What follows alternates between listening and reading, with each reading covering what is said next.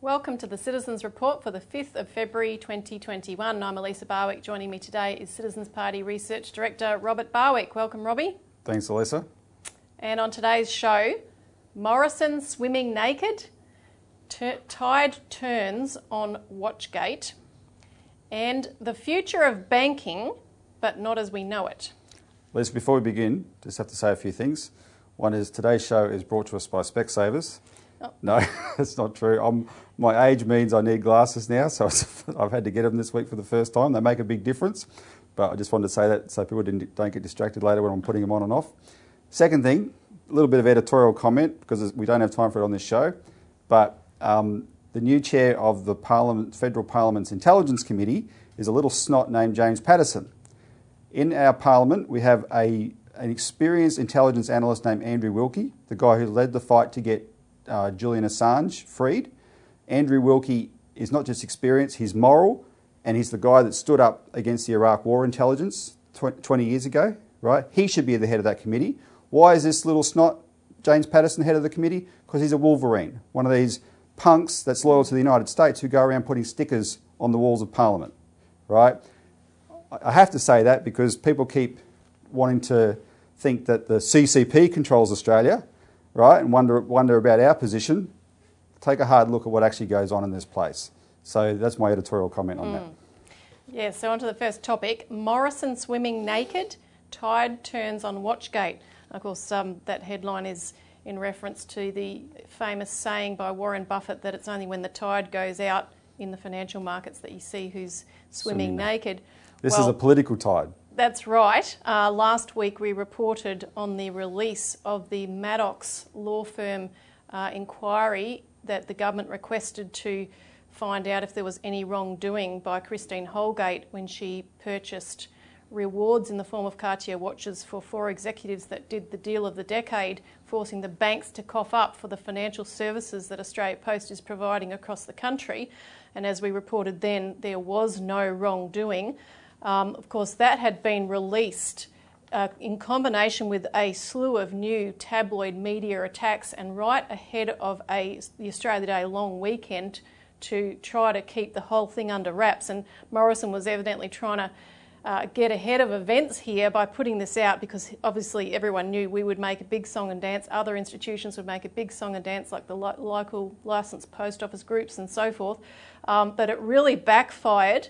And not only did it not go unnoticed over that long weekend, there's been an absolute rush of prominent figures in the media defending Christine Holgate, and this is now breaking the scandal wide open.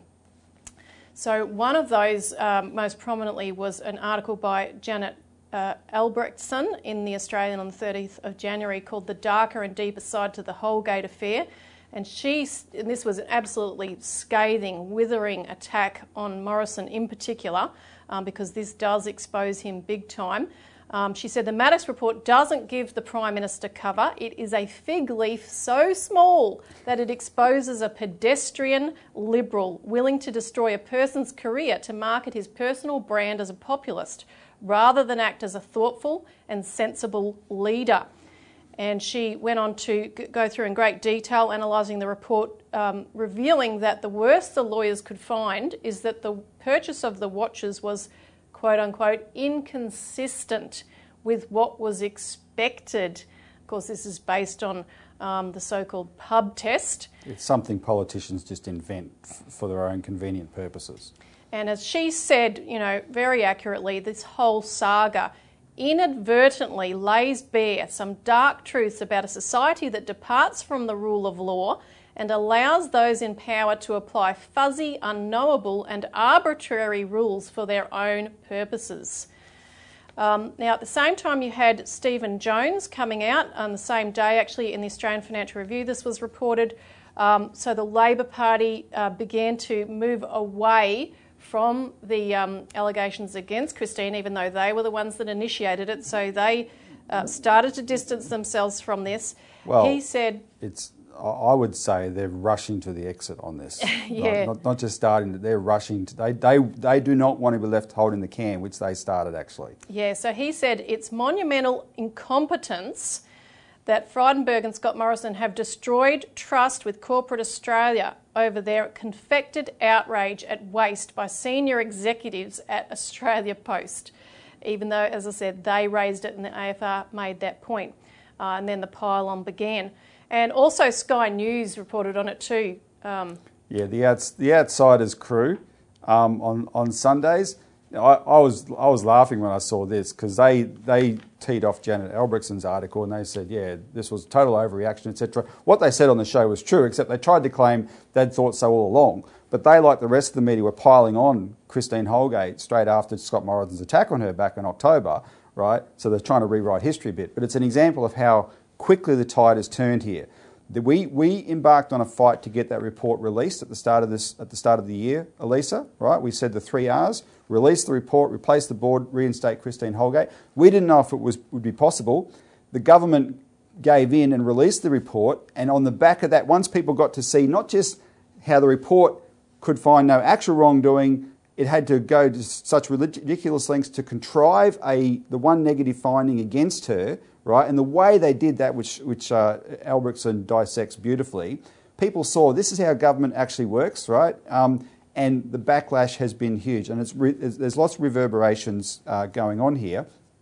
But let me just remind viewers why we keep talking about this, because it's not about Christine Holgate, even though she's an extraordinary person who did an extraordinarily good job as the CEO of Australia Post. It's about a big issue here of what sort of government do we want? How do we run, the services that a government needs to provide, such as a postal service, right? And should politicians, like this exposes the way Labor and Liberal work in this really corrupt way, should they have this power to be able to destroy people like this for their own agendas? And then it shows what those agendas are. And one of the ones that we've gone through in this alert service is the privatisation agenda, right, which is definitely something that the Liberals have pushed for a long time, but so is Labor, right? The Labor appointed key people to Australia Post Board to try and privatise it, right? So that's an agenda that she stymied just by making Australia Post profitable again, right? The second agenda, though, is we've always thought is probably the biggest one, the real issue here.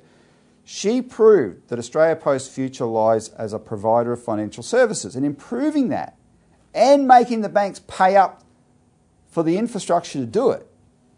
She not only stepped on the bank's toes, but she fueled the cause of organisations like us, the unions, other groups that have long said Australia Post should be its own bank. Because then a bank using Australia Post's extensive branch of post offices and owned by the government could finally force the private banks to compete. Nothing else has succeeded since we privatised the Commonwealth Bank. This is the way to do it. And she proved it would work beautifully, right? And that's really upset the agendas and we think is what's behind this. And in the next segment, we're going to talk more about, why that's a really big deal, because the nature of banking as we know it is changing dramatically. Now, people should absolutely get involved in this campaign, because it might seem like an obscure side issue, but as you've just gone through there, Robbie, this brings, and sometimes it's curious things like this that can change history actually, where something really gets to the nub of the issue, which people, take into, their soul and fight for, and if you get a breakthrough on it, it can change a multitude of other things. And actually, Lisa, I got some breaking news here that that adds to the picture, because ABC has released this morning an analysis. The headline is, as Christine Holgate gave 4 Australia Post staff a Cartier watch, at least 900 public servants received larger bonuses. And they go through, and we'll put this chart up on the screen, and there's a few things I want to say about it, but they go through how the same year that Christine Holgate awarded 4 executives for the deal of the century, these executives stared the banks down and made them cough up. And it saved Australia Post and it saved the licensed post offices. And for that, she could have been justified in giving them $50,000, $100,000 each. She gave them a $5,000 watch each, right? For that deal, she gave them a $5,000 watch. That same year, public servants approved by the ministers in the government, 900 of them and maybe 1,700 of them received bonuses bigger than the value of those watches. So, and then look at the chart and look where this level of bonuses peaked. It peaked under the last Labor government. So the two hypocrites, Kimberly Kitching and Anthony Albanese, who made the biggest deal of this in Parliament, carrying on about this waste of taxpayers' money because she gave these watches, when they were last in government, executive performance bonuses to public servants who are not like Australia Post allowed to function commercially, right? They only just do their job, blew out that much. And these sanctimonious hypocrites, it's sickening the way they then turned around and attacked her. What it proves from both them and the government, what the attack on Christine has nothing to do with watches, nothing to do with the public desk, nothing to do with public perception. Mm-hmm. It's all to do with she got in their way. Yep. And they've smashed her. But they did not anticipate the backlash that we've been part of creating here, and it's blowing up in their face. So this is an example that when you're on the side of truth, you can turn the tide, and we have to follow this through to the end because we have to get her reinstated and we have to make sure that what she proved comes true. Australia Post should become a bank to take on the power of these corrupt Big Fours who have such a stranglehold over Australian politics. Now, you can contact us to take our flyer on this or multiple flyers we've issued to your local post office and get them on this bandwagon too, and also contact your Member of Parliament, particularly if they're a National Party MP, because they're from the regional areas. They can force a shift within the coalition government if we really push it. And do call in for a copy of the Australian Alert Service and read this article that's out this week on the bipartisan plot to privatise Australia Post. So which shows you, just before the break, Elisa, so that they can put it on the screen, it shows you one of the problems you hear where the role of these four top liberals who are on the current board of Australia Post. It identifies who they are. And this is a rogues gallery, the fact that they can stack a board of a government service so clearly just with political mates, who then are the ones who turned around and stabbed her in the back or threw her under the bus, whatever you want to call it. Yeah, and I'll just add that it was revealed overnight as well that so far the government has spent $350,000 on trying to replace Christine Holgate, where she should still be in that job, so it's a complete waste. So for $20,000 worth of watches, we know they've spent over $100,000 on the lawyer's report. They've spent $350,000 recruiting a replacement. What a joke. And they claim they're concerned about taxpayers' money. So we'll be right back after this break for a discussion on the future of banking.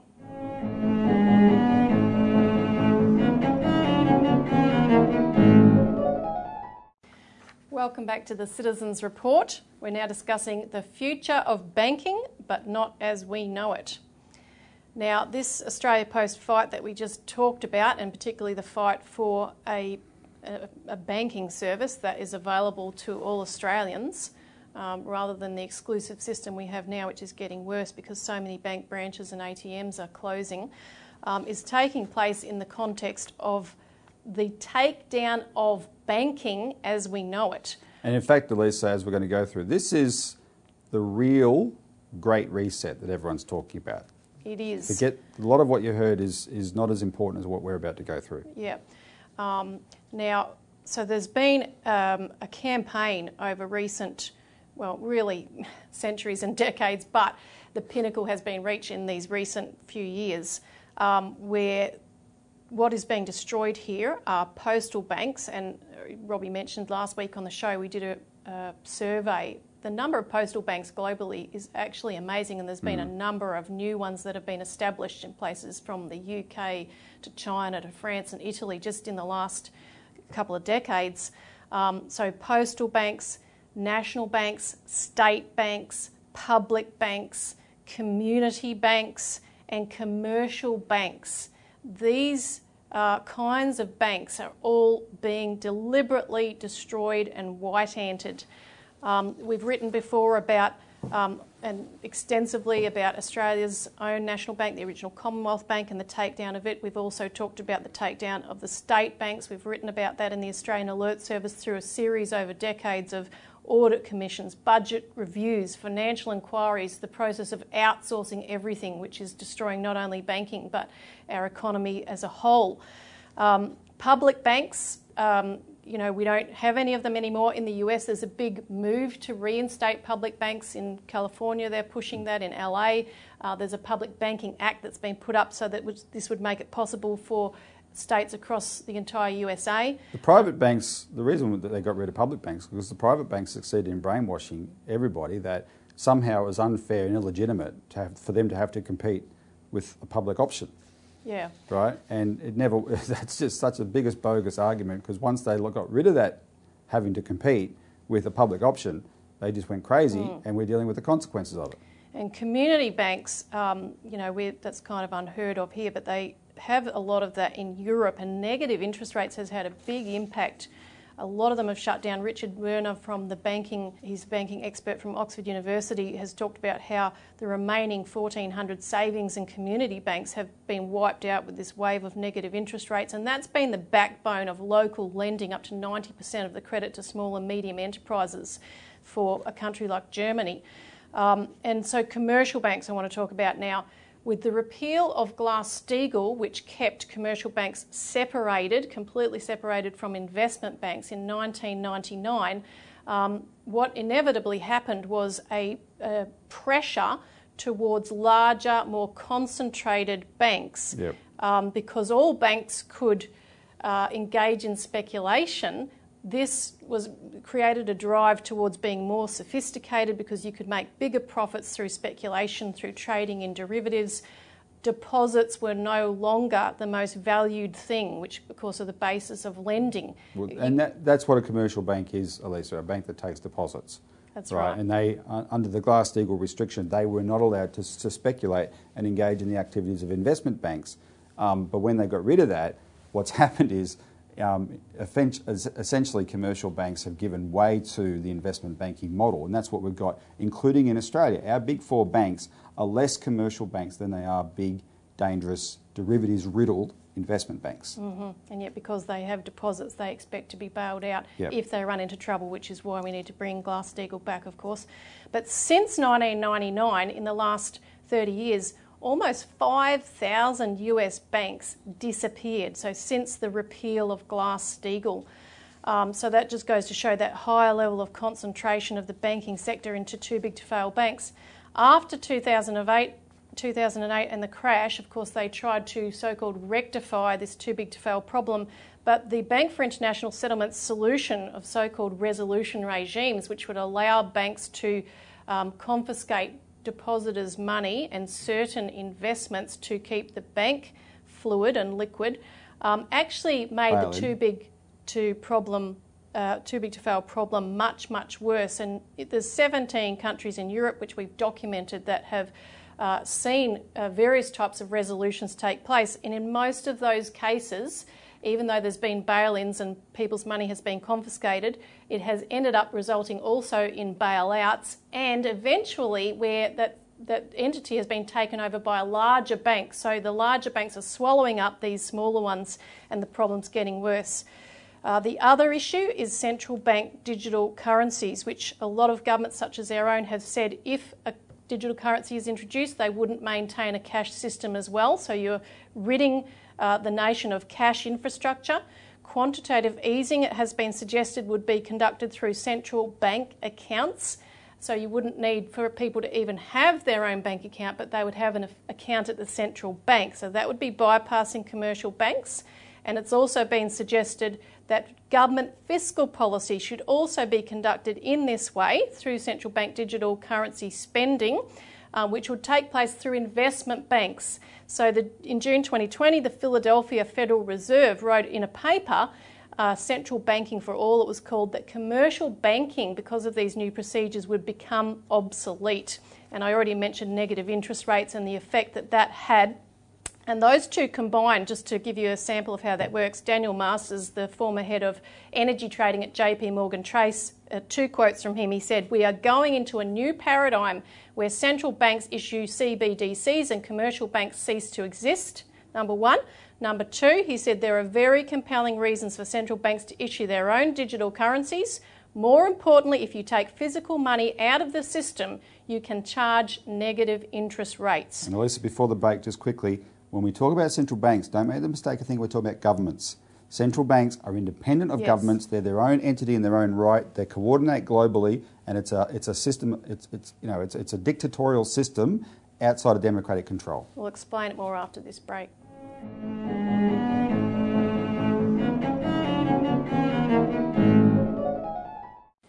Welcome back to the Citizens Report, where we're discussing the future of banking, but not as we know it, for sure.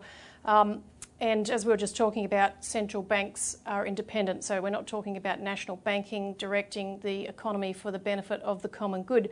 And in fact, if you go back and study the history of the founding of the Bank for International Settlements, the central bank for central banks, the vision was always to create an entity exclusive of governments, outside of, on top of governments, that could dictate policy globally. And one of the people who first blew the whistle on the real agenda was the great Jack Lang, former New South Wales Premier in the 1930s. In his book, The Big Bust, describes how the Governor of the Bank of England, Montague Norman, was setting up that system, and that's what we've got today. Exactly, he was a key part of it through the Bank of England.